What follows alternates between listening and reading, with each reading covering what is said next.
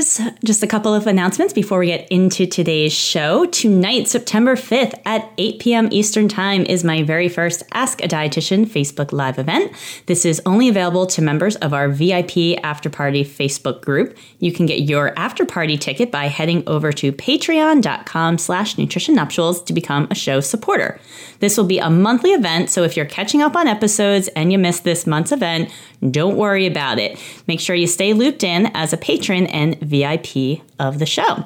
So let's get into today's episode. Let's do it.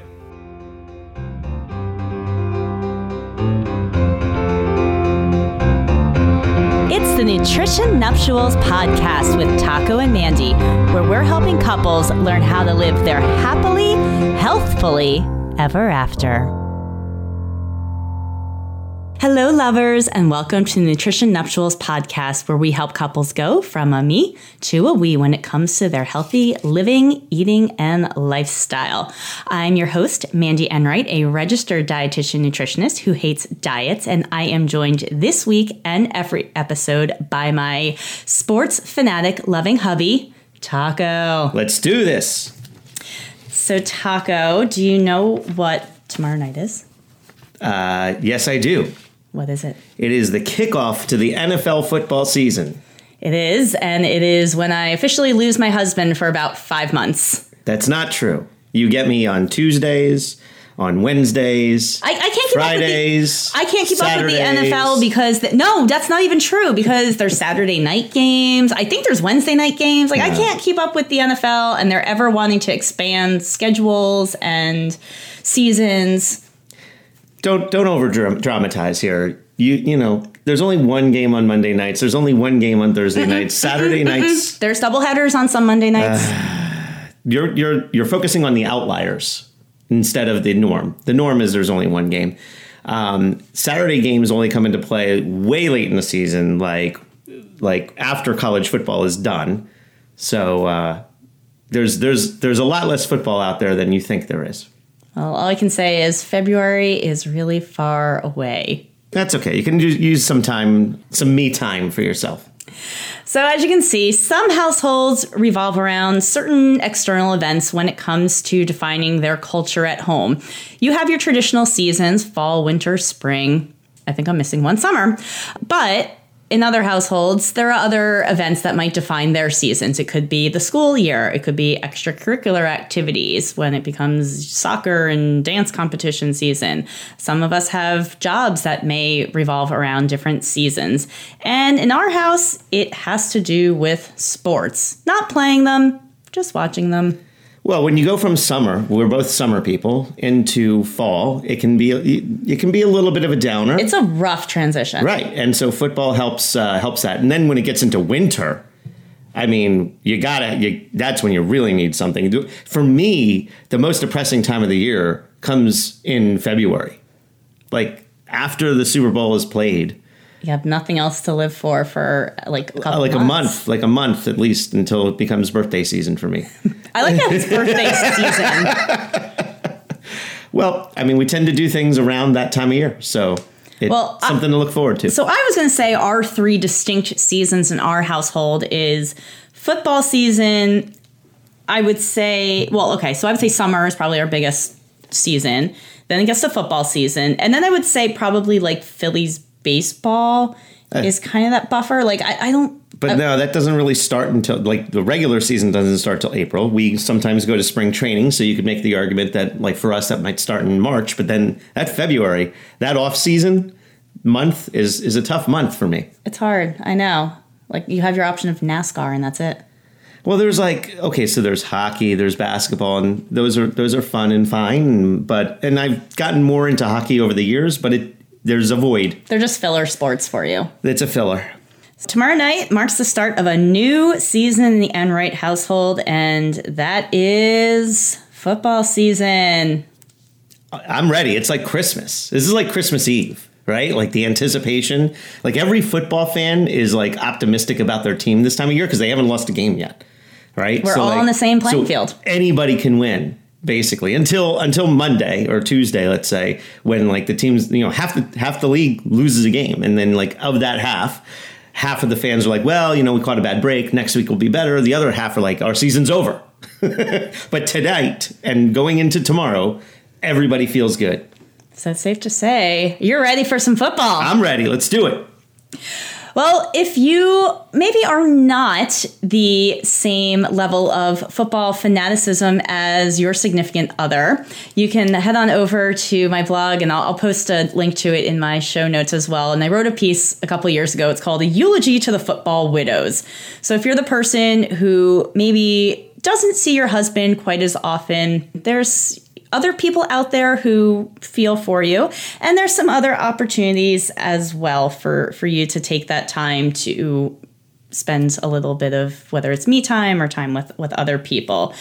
So I didn't realize it at the time when I met Taco, how extensive his football fanaticism is. So Taco, how did you become so obsessed with football?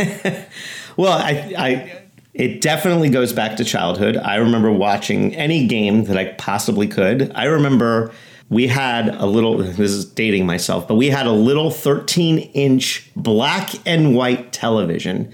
And I don't know, if somebody was watching something else in the living room, I would go to the bedroom and pull, with the antenna, the signal, and watch whatever football game was on. Because to me, that was way more interesting than whatever was on in the main room, back when you only had 2 or 3 TVs in the house or something like that, and 4 channels to work with. And 4 channels to work with. So if it wasn't, if there were cartoons on, or my mom was watching something, or my dad was watching something, then I was watching football in the other room.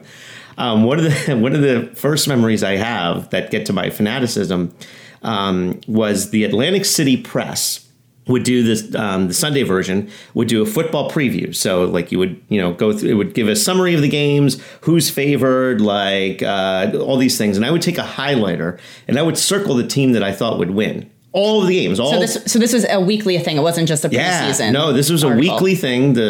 We had the Sunday Press, and I would go through the paper and circle the teams that I thought would win. And I would keep track of how good I was at guessing, we'll call it, the winner. And when I knew I was really good at it was when the 0-10 Cowboys were playing the Redskins, and I picked the Cowboys to win that game. That was the year, that was Jimmy Johnson's first year. And I knew, my insight, I was 10. My insight at the time was any NFC East team against any other NFC East team, it doesn't matter what their records are. And an 0-10 team is pretty desperate for a win. And it seems like the Redskins, who were way better and had a much better record, were ripe for the picking for an upset. And the Cowboys went 1-15 that year. The only time they won was that game. How do you remember this stuff? Well, that's how, it's fanaticism, right? That's the definition of it, right? That to me was oh, wow, I figured that out. I put together to me too, it's the part, as much as of a data nerd as I am, there's a big emotional part to that game that you can't account for unless you have, unless you can't account for it, but you might have some insight into intuition, I would say, into that emotional, what does a 0-10 team going up against another team that they face twice a year, what are they going through, and how would they show up in a game against a division rival? Right. And how would the other team, who's crushing the season, how could they be, in a position where they might be vulnerable? So you really, really bring the humanity into football in your analysis. Yeah, you have to. And for our listeners out there, if you are looking for help with fantasy football, weekly pick'ems, or you need a sports nerd for your trivia team, email us at podcast@nutritionnuptials.com. I'll put Taco up for rent. Well, become a Patreon, and then we can talk. There you go. We'll have a subscriber package for fantasy football tips, weekly picks, like you said. We'll have to come up with a certain package for that. The fantasy football after party. Yeah, that's option. Right. Yeah, we'll have a spinoff. If you need to use and abuse Taco's football knowledge, do so. So one of the downfalls, it wasn't a downfall. It was cool meeting you in the summertime, and summer love and summer romance and all these things. But one of the shocking revelations I had was the very first season opener many, many years ago, the summer I met you, and you invited me over. And I learned something shocking and tragic that day. You learned that I'm an Eagles fan. You were an Eagles fan. Well, imagine my dismay when I found out that you were a Giants fan. But at that point, I think we were both too deep into it. It was a little late to turn back at that point. Can't let my sports loves determine our relationship. Well, I think we gave ourselves enough time to figure out that we could probably work through it. Yeah, so for me, it was more about, because when I went to school at Penn State, I was in the middle of the state of Pennsylvania, which means you were in the crossfire of Steelers Nation and Eagles country. And I liked the Steelers fans. They were very nice. They were personal, very spirited. The Eagles fans were just mean and nasty folk. Well, there's certainly, I think in any group of people, in any walk of life, you're going to have your good eggs and your bad ones. And maybe you just had a few more bad ones on the Eagles side, or the ones that you 40,000 of them? Well, hey, I mean, you didn't know all 40,000 Eagles fans at Penn State, I'm sure. You just happen to know a few of the bad ones. And you know what? There are just as many bad fans of the Giants, the Patriots, the Cowboys, and insert team here that are just as many for any other team. There just happens to be a little bit more publicity on nationally, I think, on Eagles fans. The other thing I'll say is, when I was an Eagles fan in Giants country, when I lived, I was in hardcore Giants country, no Eagles fans around me when I was in Stamford, Connecticut. Now, you hear Connecticut and you're like, oh, that's New England. I think Patriots. No, it's not. Fairfield County was hardcore Giants territory. Nobody rooted for the Jets. There was no such thing as an Eagles fan.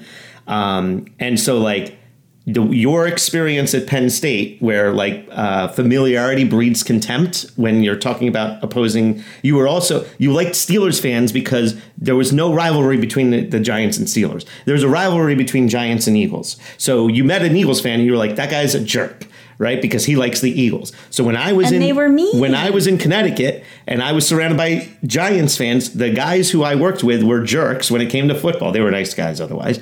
But when it came to talking about football, they were jerks because they liked the Giants. The Giants never threw snowballs at Santa Claus. That you know of. It would have been national news, like when the Eagles fans threw snowballs at Santa Claus. Not even snowballs, it was like ice balls. They were snowballs. And I think one of the best renditions of that story was told by former mayor and governor Ed Rendell, who was at that game and can tell you you can YouTube it. But Ed Rendell has a great rendition of that game, which will bring that you never really hear about in the national media because people like to crap on the Eagles fans. All right. But maybe we'll find a link to it. I'll put it in the show notes, and you guys can tell us what you think about Ed Rendell's rebuttal to the Eagles fans throwing snowballs at Santa Claus. Fine, do it. We're champions. Go Eagles. And I have that to contend with this year as well. So as you can tell, we are a house divided, and that makes for its own interesting football season as well. For me personally, I will root for the Giants. I watch the games if it's convenient for me and if I'm interested, but I don't go out of my way for it. For you, it's like Eagles are on and life stops for 4 to 6 hours, however long games can last. Why would I miss a game? There's only 16 of them in a regular season. That's 16 hours total, or 16 times 4, whatever. So 64 hours. But that's if the spread Eagles. Over that's 4 if months. The Eagles are playing. Then it comes to, this team can impact your fantasy team, and this can impact rankings, and it's like you're playing, or you have kids playing on the field. You have no actual real stakes in these games. Yeah, well, it goes back to when I was a kid. I would watch when it came to, would you rather, especially in the wintertime, right? In December, January in New Jersey, you're not going to go play outside a whole lot. I mean, maybe if there's snow, you're going to throw a few snowballs and stuff, but it's cold. You don't want to be outside. So as a kid, again, it was watching the football games on TV. I've been playing fantasy football since 2000. And so then you get incented to every game is important to me in some way. Every game counts. Right. And so but it was it's the chicken or the egg, right? Did I watch every game because I had some sort of like incentive, or did like my fantasy football playing manifest itself because I was pretty much watching every game anyway, and I had a tendency to be good at figuring out what players were going to be good and putting together my own fantasy teams or whatever. And here you are. And here I am talking about it on a Nutrition Couples podcast instead of my own fantasy football podcast.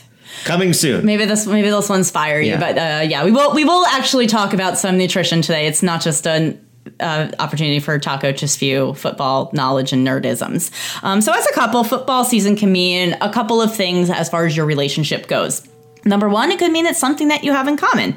Or maybe in our case, it's something that you kind of have in common, but you kind of make a fun rivalry about it. And we'll talk about how we've turned our rivalry into a little bit of a tradition. It actually can be time that you do spend apart and you have your own hobbies that you enjoy, or spend time with friends or time with yourself. And that's okay too.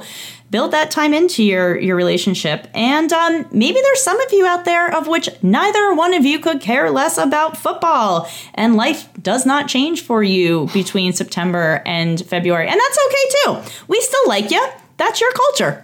That's right. So it's totally cool if you are not the football fanatic, or half of you are football fanatics. That's just means that you guys have other things that you are more passionate about, and we love to hear all about that. One of the cool things that we've done in our relationship is we've actually turned our rivalry into a little bit of a tradition. Mm-hmm. First is, if we are local, yeah, sure, we could sit at home and watch the Giants and Eagles play twice a season and, sit on the couch and do that. I don't know how that would work. I think that just sounds lame. Or we can go to one of our local spots here at the shore where multiple teams are encouraged to come and be together. And I will call it like the melting pot of football at the Jersey Shore, because it's kind of fun where we live. It's, right in the center of New Jersey. So you have your North Jersey Giants, Jets fans, but then you also do have your Eagles country starting to mesh a little bit.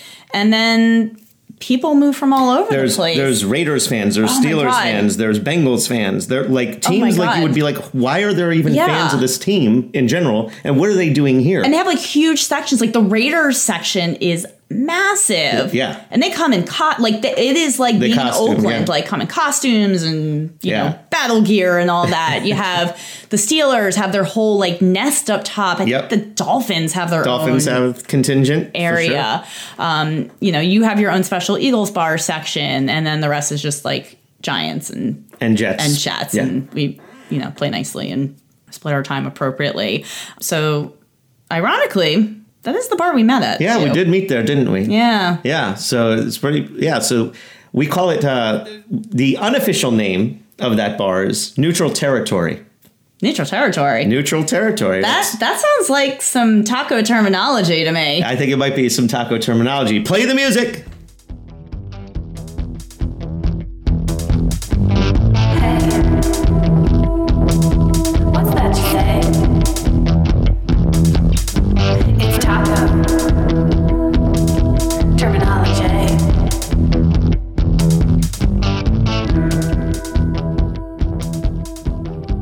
Just to be clear, the bar's name is not Neutral Territory. Don't Google that. Don't Google Neutral Territory in Jersey Shore, because that doesn't exist. But that is our spot because it's really the only... I'm not going to say it's the safe place to go, but, you have equal... Okay, you're kind of outnumbered. There's still more Giants Giants fans than Eagles fans, but it's a little bit more in my favor than other places would be. And it's just fun being there because everyone's like, how did this happen? Because I'm wearing the Giants jersey and Taco has his Eagles jersey on. Yep. And then how did this happen? And then like the Giants fans are kind of like all dissing on Taco. I got, your Eagles fans that have actually become very good friends over the years. Can I ask you a question? Yes. How many times have any of the Eagles fans started a fight with any of the Giants fans? in that bar. Not that I have seen. Right. Okay. So I just wanted to ask that question because of the bad reputation that the Eagles fans have in general, and what you've been spewing about how they're in the middle of Pennsylvania, they were a-holes and all that. I just wanted to throw that out there. Now, if I was in like Patty's Pub down in Philly. Oh, first of all, the Giants fans would not get let into that. It would be for their own safety. Like, you are not allowed in. Sorry, you're wearing the wrong colors. This is for your own good. Patty's Pub. Good reference. Hey, Sonny has not helped the Eagles fandom perception.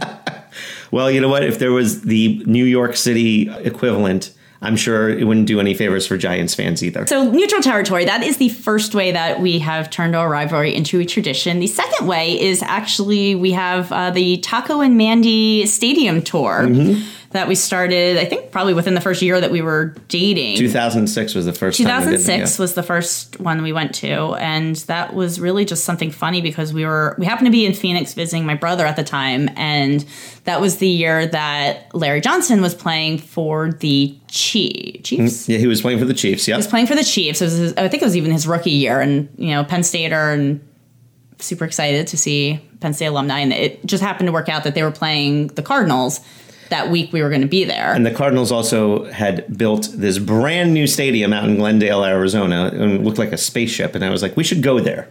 Yeah, I didn't even know the new stadium existed. I was just like, let's go to the game. So went to the game, and of course, what do we go to the game in? But Taco's wearing a Eagles jersey, and I'm wearing a Giants jersey, and from that moment forward, it was like, hey, this is a thing. Let's make this a thing. So we started doing a tour of every year, going to different stadiums. And part of the rule is, number one, it cannot be either a Giants or an Eagles game. They can't be playing. And you have to wear your jersey. Yeah. Why not? Any other rules? No, I think the big one was that it wouldn't be a Giants or an Eagles game. And, we wouldn't go through like a string of years. And we started the tour, and then I think when you went back to school, we kind of ran into okay, we're not going anywhere because you have to study. And you were basically, that's your school year is September through December, or at least a semester. Yeah. So it wasn't a good time for you to be traveling. And then we kind of got out of that rhythm.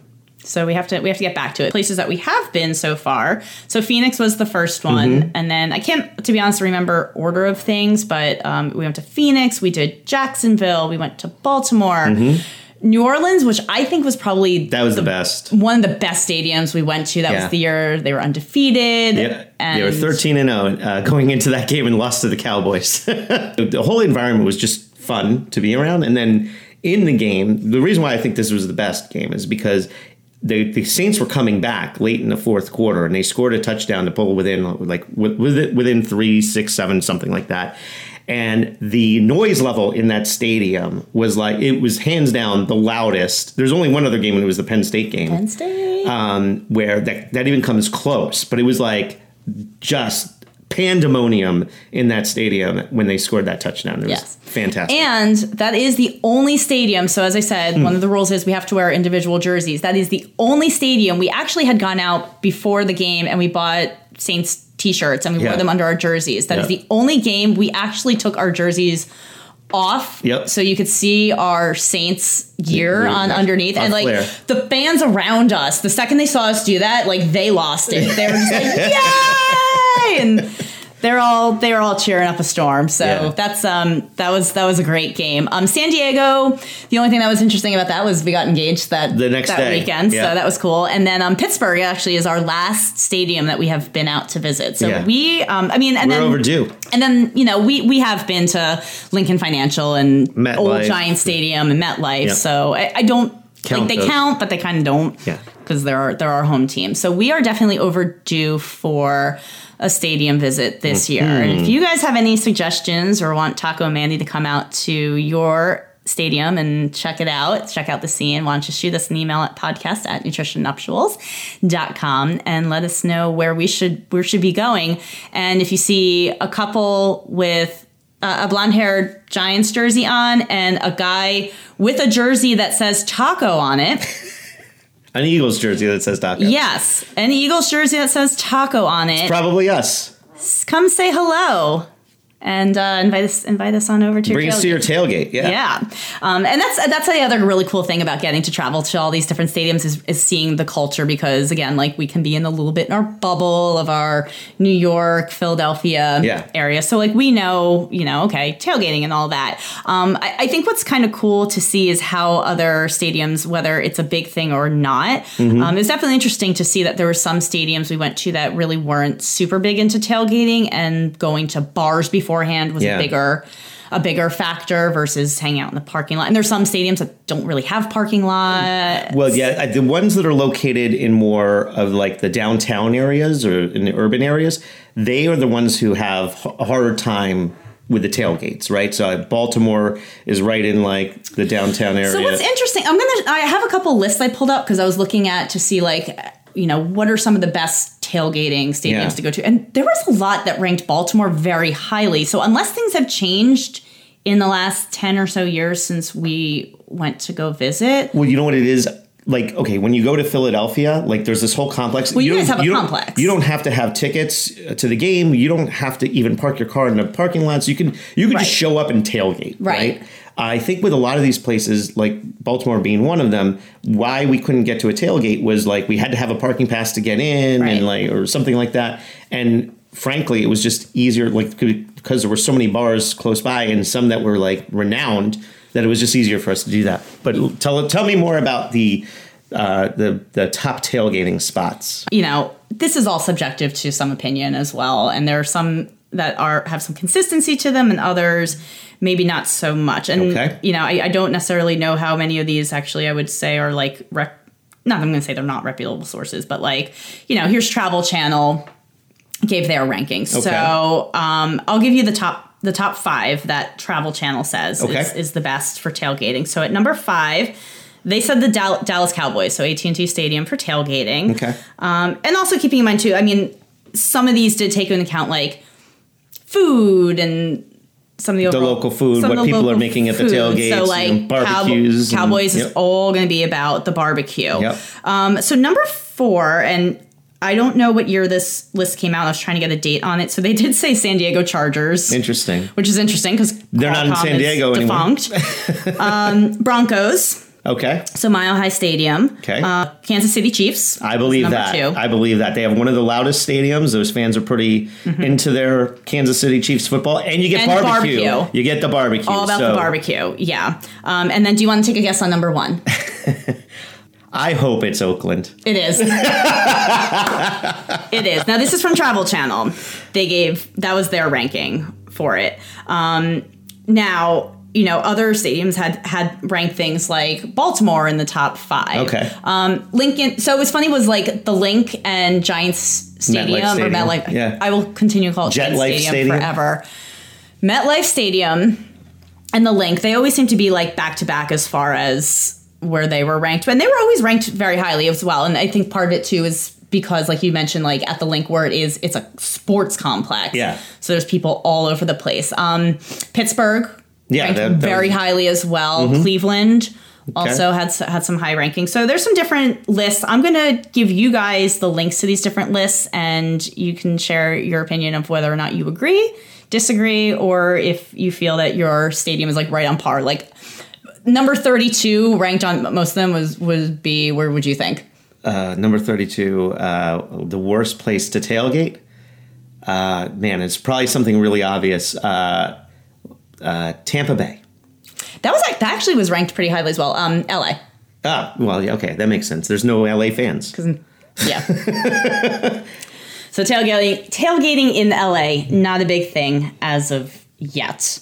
But the cool thing is, because you happen to marry a girl who went to Penn State, and our saying is, we tailgate like you party. We've definitely developed our own tailgating skills over the years. Absolutely. And definitely have a whole setup now. And actually, we'll include a link to my Amazon store on the show notes where you guys can check out some of our top tailgating picks for things you want to have if you want to be like a true rock star tailgater. You gotta get the mobile grill. Oh, you gotta have the good grill. And you gotta get like a canopy, because whether it's raining or it's sunny and it's really hot, either way you gotta get some coverage. One of the best investments, yeah. That I would say, like the grill the canopy, and chairs. Chairs. Oh, the chairs. Yeah, our chairs are pretty bomb. Yeah. And a good cooler to transport things. Those are like the big things, and I'll put some other little things that are some nice to haves too. Right. And I'll give a couple of quick tailgating tips if you want to have a killer tailgate for when you go to the stadium. I'd say number one is get a group together. We have done solo Taco and Mandy tailgates. It's just not as fun. It's not fun. So get a group together. I mean, it's fun. It's just not as fun. Yeah. I mean, even if the people don't want to go to the game and you just get a bunch of friends together and you hang out in the parking lot and some of you go to the game and some go home or go to a bar or whatever afterwards, like get the group together. That just makes it more fun. Number two, I would say is pick a theme. Themes are fun. They're just fun. They're fun and it gives variety. Like we always get made fun of at our tailgates because we never ever do hot dogs and hamburgers. You will never find a hot dog and hamburger unless it's like a fancy gourmet stuff, gourmet burger, dog, sausage, whatever. And it's usually something fancy inside the burger or on toppings. Yep. So picking a theme definitely helps. So for example, as we go to a next baseball game, so New Orleans Cajun theme. Yeah. So you can definitely have a lot of fun with that. And then you want to coordinate who's bringing what, because oftentimes you can have people bringing too many main dishes, not enough side dishes. There's no grill. Yeah. No one has a flipper. Like there's a lot of coordination that can help just enhance your overall tailgate experience. In some of the tailgates where we've, I guess it's been just the guys, and we haven't had quite as much coordination. We've ended up with we basically have a bunch of proteins and no carbs or no everyone veggies. Shows up with buns. No, everybody shows up with burgers, or not burgers, but we have chicken wings and ribs and like all these meats, and there's nothing to go with it. No side dishes, meats and beers. We have beer, yeah, for sure. Yeah. So tailgating at the game definitely has its pros and its cons. So a couple of the upsides and pros of tailgating is, number one, you will most likely save some money on food and beers versus buying it in the stadium. You have control over what it is that you're eating because you know how it's prepared, you know what's going in it. You can also do things like bring vegetables and side dishes that you can incorporate in as well. And then overall, there's just some good variety that you have options of. Some of the downsides, though, of tailgating cons is that it can definitely be a little easy to overdo things when it comes to eating and drinking at the tailgate, especially if you're taking, I like to call it like the chipmunk method, where it's like you just want to eat as much as possible so you don't wind up spending money at the game, or you want to drink as many beers as possible so you're not spending money on beers at the game. So you're like using that tailgate time to stock up so that way you're not buying more. Everyone, may or maybe not everyone at your tailgate might be like particularly health conscious. So sometimes you may not know what's going to show up, or some higher calorie foods, or, a lot of times like some store-bought sweets and treats can show up at the tailgate as well. And, what we don't want to also have is, in addition to not having like the all meat tailgate, you don't want the tailgate that's just full of like donuts and beer. As tasty as that can be sometimes, do need a little bit of variety. And then the dietitian in me also does bring up the food safety issue sometimes can happen as well. Sometimes you leave food sitting out for a little bit too long and it may not be particularly safe for consumption. So you just want to keep an eye on that.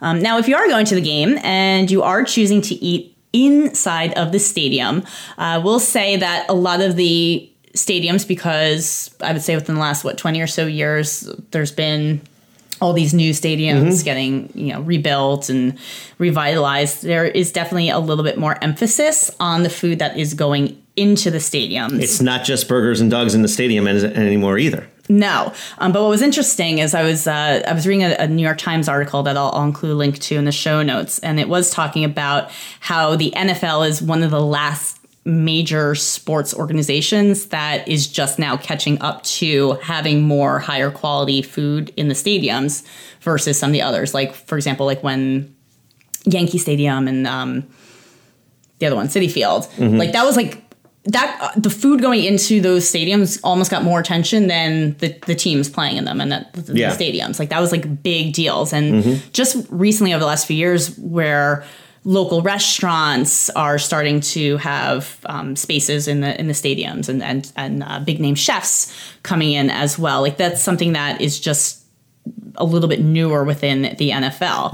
And a lot of it really is because they are saying that food in the stadiums is not a big moneymaker. Right. Number one is because people are tailgating. And part of it is, well, do people tailgate because they don't want to spend money and poor quality of choices in the stadium? Or is it, because there aren't good choices? So listen, you could have all the fantastic food in the stadium and charge $20 for a burger and a milkshake or whatever it is. People are still going to tailgate. And again, I talked about Eagles brotherhood, but there's just the brotherhood of being with other fans, no matter what team it is. Yeah. And tailgating, I think, is definitely more associated with football than it is like NBA and NHL. No, there's no tailgating. No. Baseball, I think in the Northeast, it's bigger. But you go to a baseball game. Well, and we talked about this as well, was that a lot of stadiums can be in the middle of big cities where there is no spot. There's no space to tailgate. You're not going to be driving up your car. A lot of people are taking mass transportation and things like that. So I think tailgating is definitely a bigger thing with football than it is with any of those other sports. So. Yeah, absolutely. The other thing that they brought up was that there are less games. So, a baseball stadium has 81 home games a year. So, you could have anywhere up to 4 games a week in the stadium versus a football stadium, which hosts 8 games unless maybe you're hosting a playoffs. Game. Yeah. And football is a little bit more fast paced than a baseball game. So people don't want to leave their seats during a football game to go and until get halftime. Food. Yep. Right, until halftime. Whereas at the baseball game, you're like, okay, it's the third inning. I've been here 3 hours and it's the third inning. So things, that moves a little bit more slower paced for it. Now I did also do some research as far as what are considered some of the top foods at some of the stadiums. So there's lists that I'll post to. Some are just the overall top foods to have in the country. And then I did come across a couple lists that did pull up the top item at each stadium. Okay. So are you going to quiz me now? I'm like... I will quiz you about what was considered at our individual stadiums, what were considered the best. Okay, so this is from USA Today. So they did the best stadium food around the NFL, and this was in 2017. So this is from last season. Okay. And I'll give you the top 5 rundown. All right. And I'll post the link to the rest of this in the show notes and you guys can take a look at it. So at number 5 is the chicken biscuit at Energy Stadium for the Houston Texans, which looks pretty legit. All right. We got some gravy on that chicken biscuit. Number 4 is the Burger Benedict at M&T Bank Stadium at Baltimore. Okay. We didn't have that. No.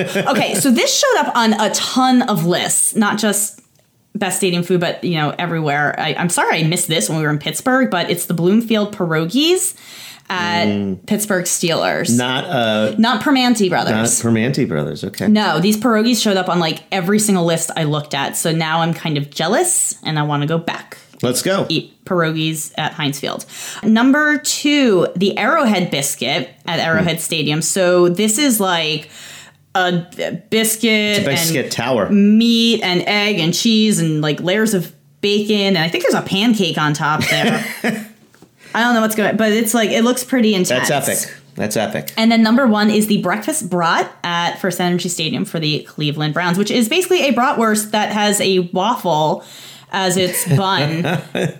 And I think there's just a lot of bacon crumbles on top and sausage gravy. When your team goes 0-16, you got to have some good food. Got to have some good food. So those are the top 5 best stadium food. And I think there's 16 total on the list that you guys can check out. And then People Magazine. I don't know. I would put them as a reputable food source. Well, the problem was I went on, I think it was Travel and Leisure. One of them did one, but it was picking out all they did a list based on every stadium, but it was they basically picked out the fanciest thing that you can get at the club seats. Oh, that nobody else can get to, will never ever have an opportunity to have. So People Magazine went through, and this is as of last year, 2017 season as well. And they picked out the best foods at every stadium in the NFL. So this is actually done in alphabetical order. It's not necessarily based on preference. So because neither of us really tend to eat very much in our respective home stadiums. Yeah, I don't even know what they offer. Would you have Yeah, you probably have no idea what like the top thing is at Philly. I'm going to guarantee you it's not a cheesesteak. It is not a cheesesteak. I knew that was a trap for sure. It is not. But I couldn't tell you what it actually is. So I'm going to tell you as soon as my iPad behaves itself. And a lot of these are similar to some of what the other things are that we talked about. Okay, so at MetLife Stadium, we have something called the P3 pulled pork platter. So this is like a barbecue open-faced sandwich-looking thing that is basically okay. So it looks like three different kinds of pork. Pork butt that's been dry rubbed, smoked for hours, Carolina barbecue sauce, and then topped with slaw, a smoked sausage hot link, a smoked slab of bacon, house brined, smoked slab bacon, house brine pickles, served on a bed of white bread with a corn muffin. There you go. 3 different kinds of pork. So protein and carb. There you go. There you go at Jet Life Stadium. Jet Life Stadium? That's what I call it. That's okay. I feel like we need a second taco terminology jingle to come on in there. Well, that one's pretty self-explanatory. Okay, so you will never guess this as far as what is the top food choice. No, I mean, I can't. I just know it's not a cheesesteak. Okay, so it is a item called Slim Chicken. Okay, what's on this Slim Chicken? So it is a hot new item, falls into breakfast, lunch, dinner, and dessert categories. Wow, all right.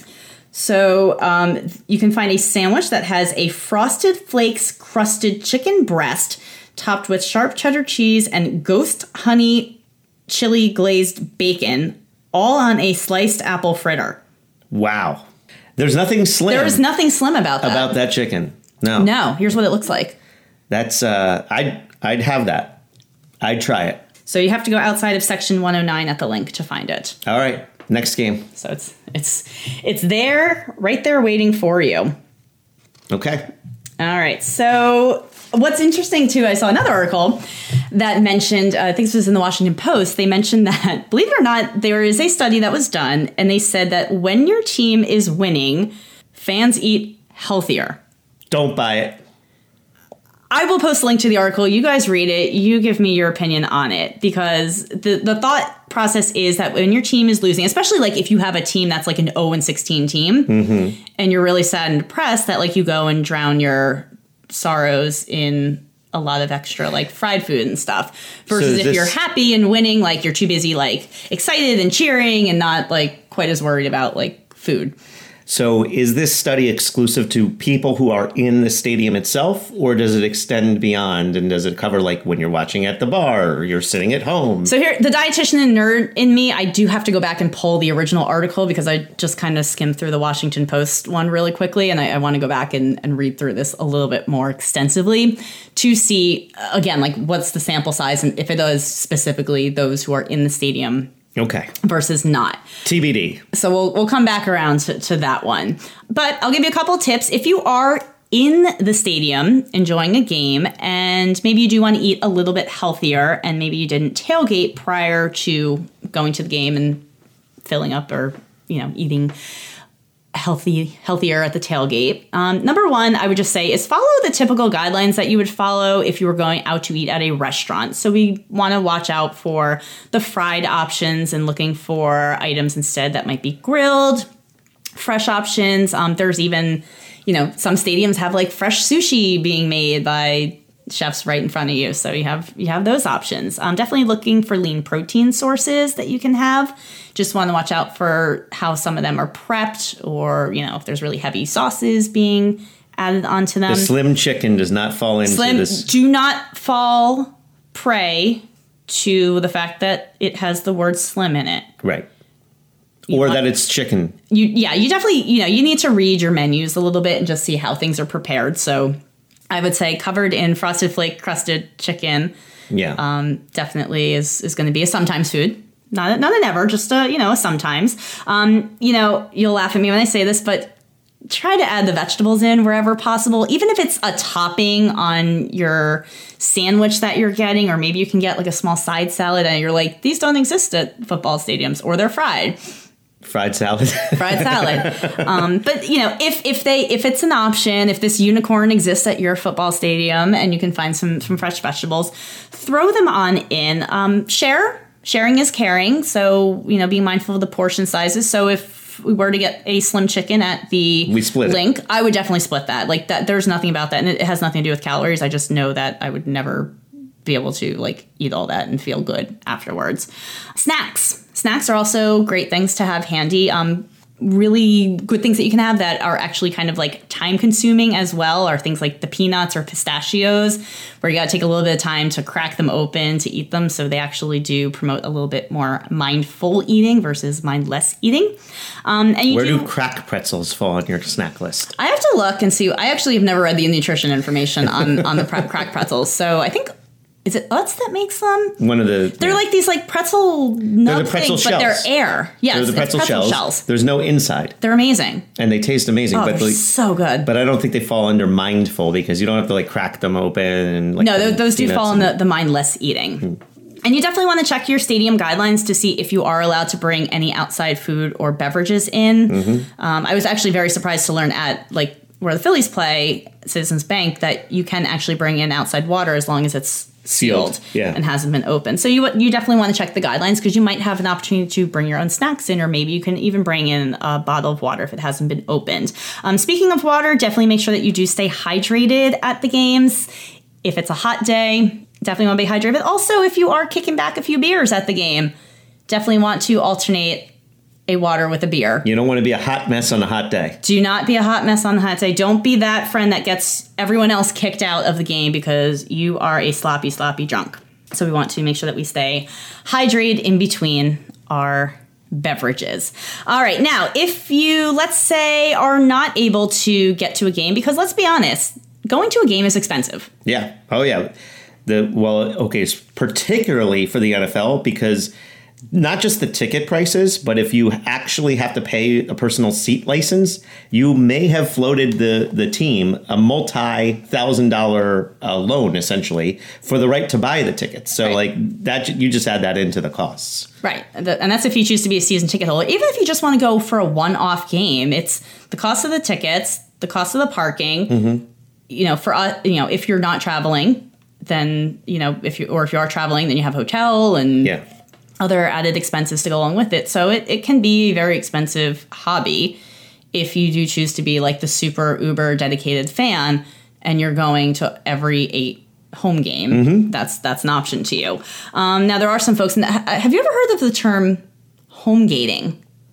Home gating. No, that's a new one to me. Okay, so home gating basically means it's like tailgating, except you're at your home and you're hosting a big party. So it's basically like having a Super Bowl party every weekend or every week. Got it. For your team. Okay. So you're putting out, big fancy spreads and, nice TV and stereo and sound system and really, really hook it up. Got it. That becomes a little bit more cost efficient than going to a game every throwing a Super Bowl party every week is still cheaper than actually going to the games.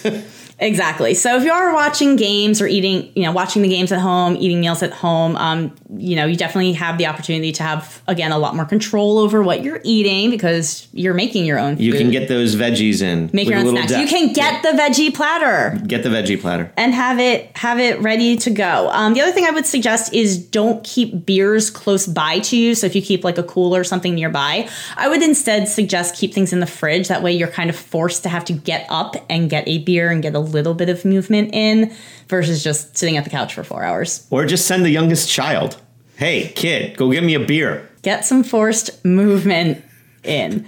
And there are definitely ways to make some of your more classic football foods a little bit more on the healthier side. And I actually have a link to a blog post I did a couple of years ago around Super Bowl that's all about super swaps for Super Bowl. And it gives some ideas for how you can improve health quality of dips using Greek yogurt, changing up your wings, maybe instead of frying them, baking them, adding more vegetables into your dip. So there's a lot of fun ways that we can change those up.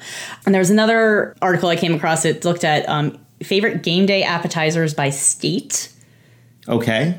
And I guess they looked at I guess it was they went in and looked on based on your state and IP address, what people were Googling to make for Got it. football. And maybe, I don't know if this is necessarily specifically just for Super Bowl or this was like throughout the season. All right. But they basically like went in, pulled up, based on region and state, what the like most popular appetizers were that people were making. It was kind of weird, some of the options. So in New Jersey, it was chili.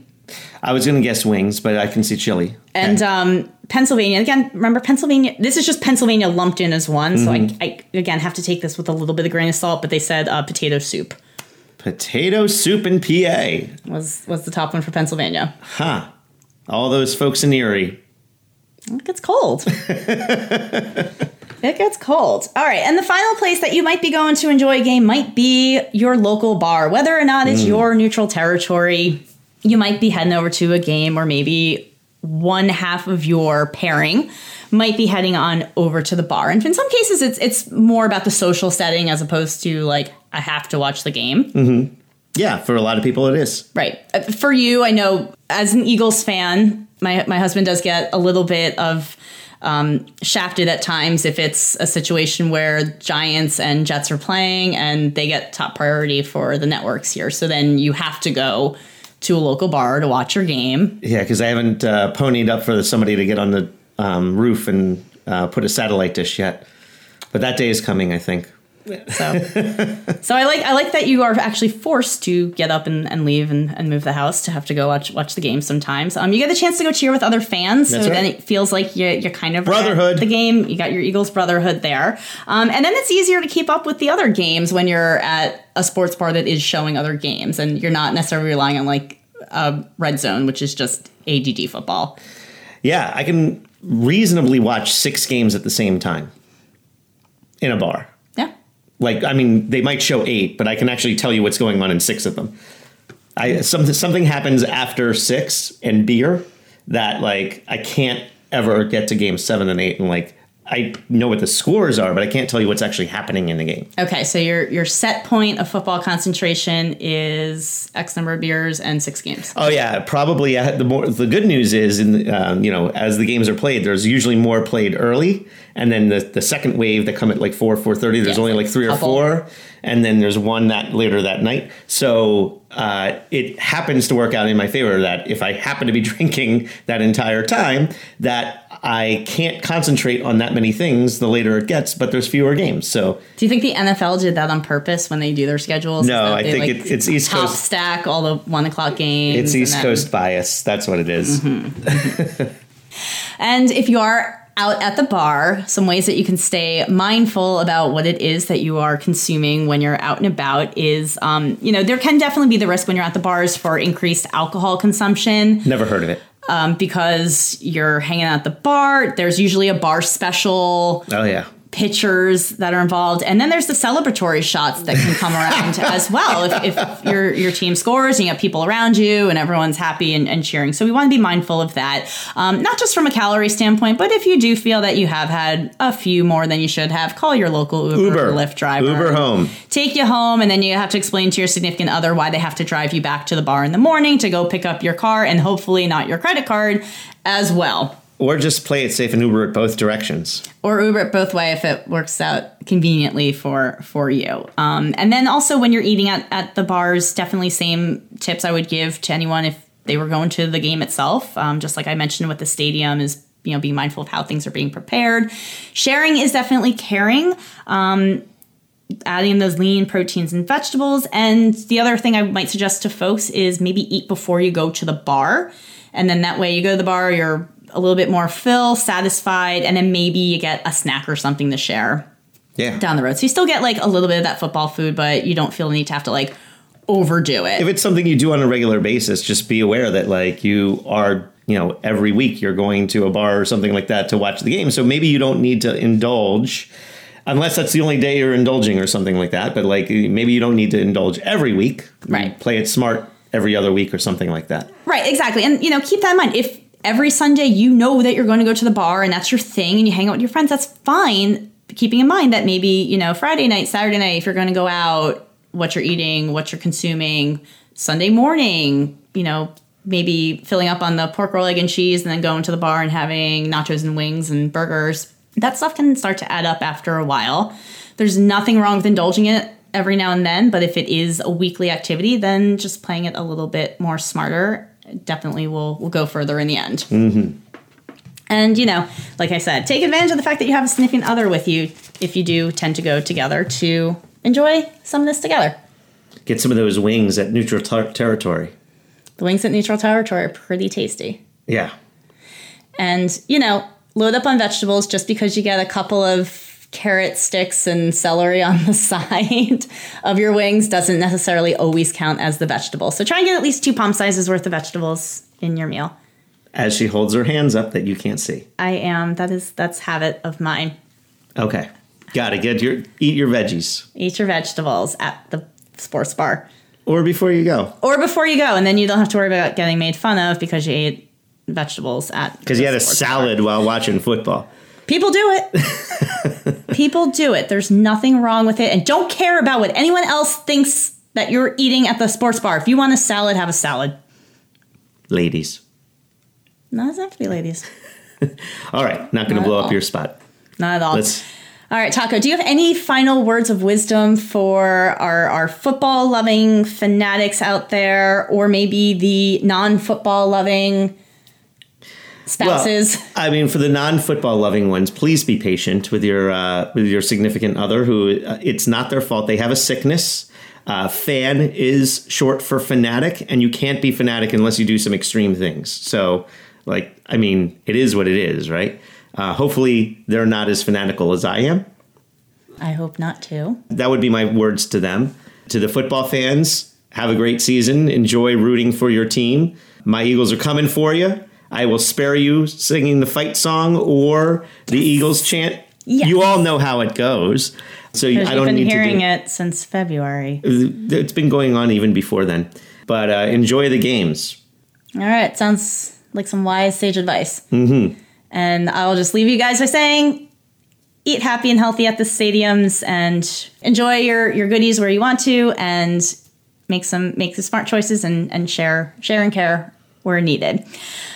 All right, Taco, I think our work is done here. I think so. All right, so if you guys have any questions or comments about what we are chatting about here at the Nutrition Nuptials podcast, you can shoot us an email, podcast@nutritionnuptials.com. For more information, head on over to nutritionnuptials.com, where I include links to the show notes, some of these articles that we've talked about today. I also have recipes, so if you are looking for some healthy alternative recipes to put out at your next home gating event, feel free to check that out. And then also general tips for couples that maybe do or do not have anything to do with football, but keeping those lines of communication open when it comes to working with your significant other on your healthy lifestyle together. If you'd like to connect on social media, you can find me at Mandy Enright RD over on Facebook, Instagram, Twitter, Pinterest, and YouTube. And if you'd like to follow all the Taco and Mandy shenanigans, including this year's football rivalry between the Giants and the Eagles, make sure to follow #Adventures of Taco and Mandy, where we will post pictures from neutral territory. Mm-hmm. And people cheering us on at neutral territory, and people questioning why we are together and wearing a Giants jersey and an Eagles jersey. There might be some bro hugs. Neutral territory, some bro hugs. Yeah. Maybe some, celebratory shots. Yeah, a little of however things go down this season. You'll see it go down. That's how you can follow it all happening. And if you are enjoying the show, there are a couple of ways that you can support us. Number one, and the easiest thing you can do is head on over to iTunes or whatever platform you choose to listen to this podcast and just simply rate us. Just hit the little stars, hit all 5 of them, give them a little love. That way it helps other people to find the show. The other thing that is helpful is after you hit the little 5 stars, if you can just drop a quick review. We really appreciate the feedback, hearing from our fans, and when you leave a review, it helps other people find the show, and that way we can help more couples be more sane during football season. Mm-hmm. And finally, you can become a Patreon supporter. And if you head on over to patreon.com/nutritionnuptials, you can become a show supporter anywhere at the $1, $5, or $10 level. There may even be a super exclusive package of which has nothing to do with Nutrition Nuptials, but is all about football. And Taco can help you win your office fantasy football pool. That's right. Or fantasy football league or pick'ems or whatever it is. All of the above. We'll do that. So if you want that, let us know. Drop us a line. We'd love to hear from you. We'll set up a package just for you. And if you have no interest in fantasy football or football of any sort, but you do want to get a little bit extra support from the show, or as far as working on your nutrition or fitness habits, when you become a Patreon supporter, you get certain access to different benefits, one of which includes the VIP After Party Facebook group, where we keep this discussion going afterwards. So you can head on over once you become a podcast VIP. You can head on over to our After Party Facebook group, and maybe you can tell us how football plays a role in your relationship, or doesn't. We'd love to hear what everyone else is going on. All right, babe. Well, we're all good now? I think we're all good. All right, let's get some football. Get some football going on. Well, join us next week where fellow registered dietitian Liz Weiss, who is host of Liz's Healthy Table podcast, is joining us along with her husband, Tim. And we had probably one of my favorite conversations so far with another couple. Yeah, it was a good time. It was a great double date episode. So make sure you guys tune in next week for another double date episode with Taco and Mandy. And in the meantime, thanks so much for saying I do to your happily, healthfully ever after. Adios, amigos.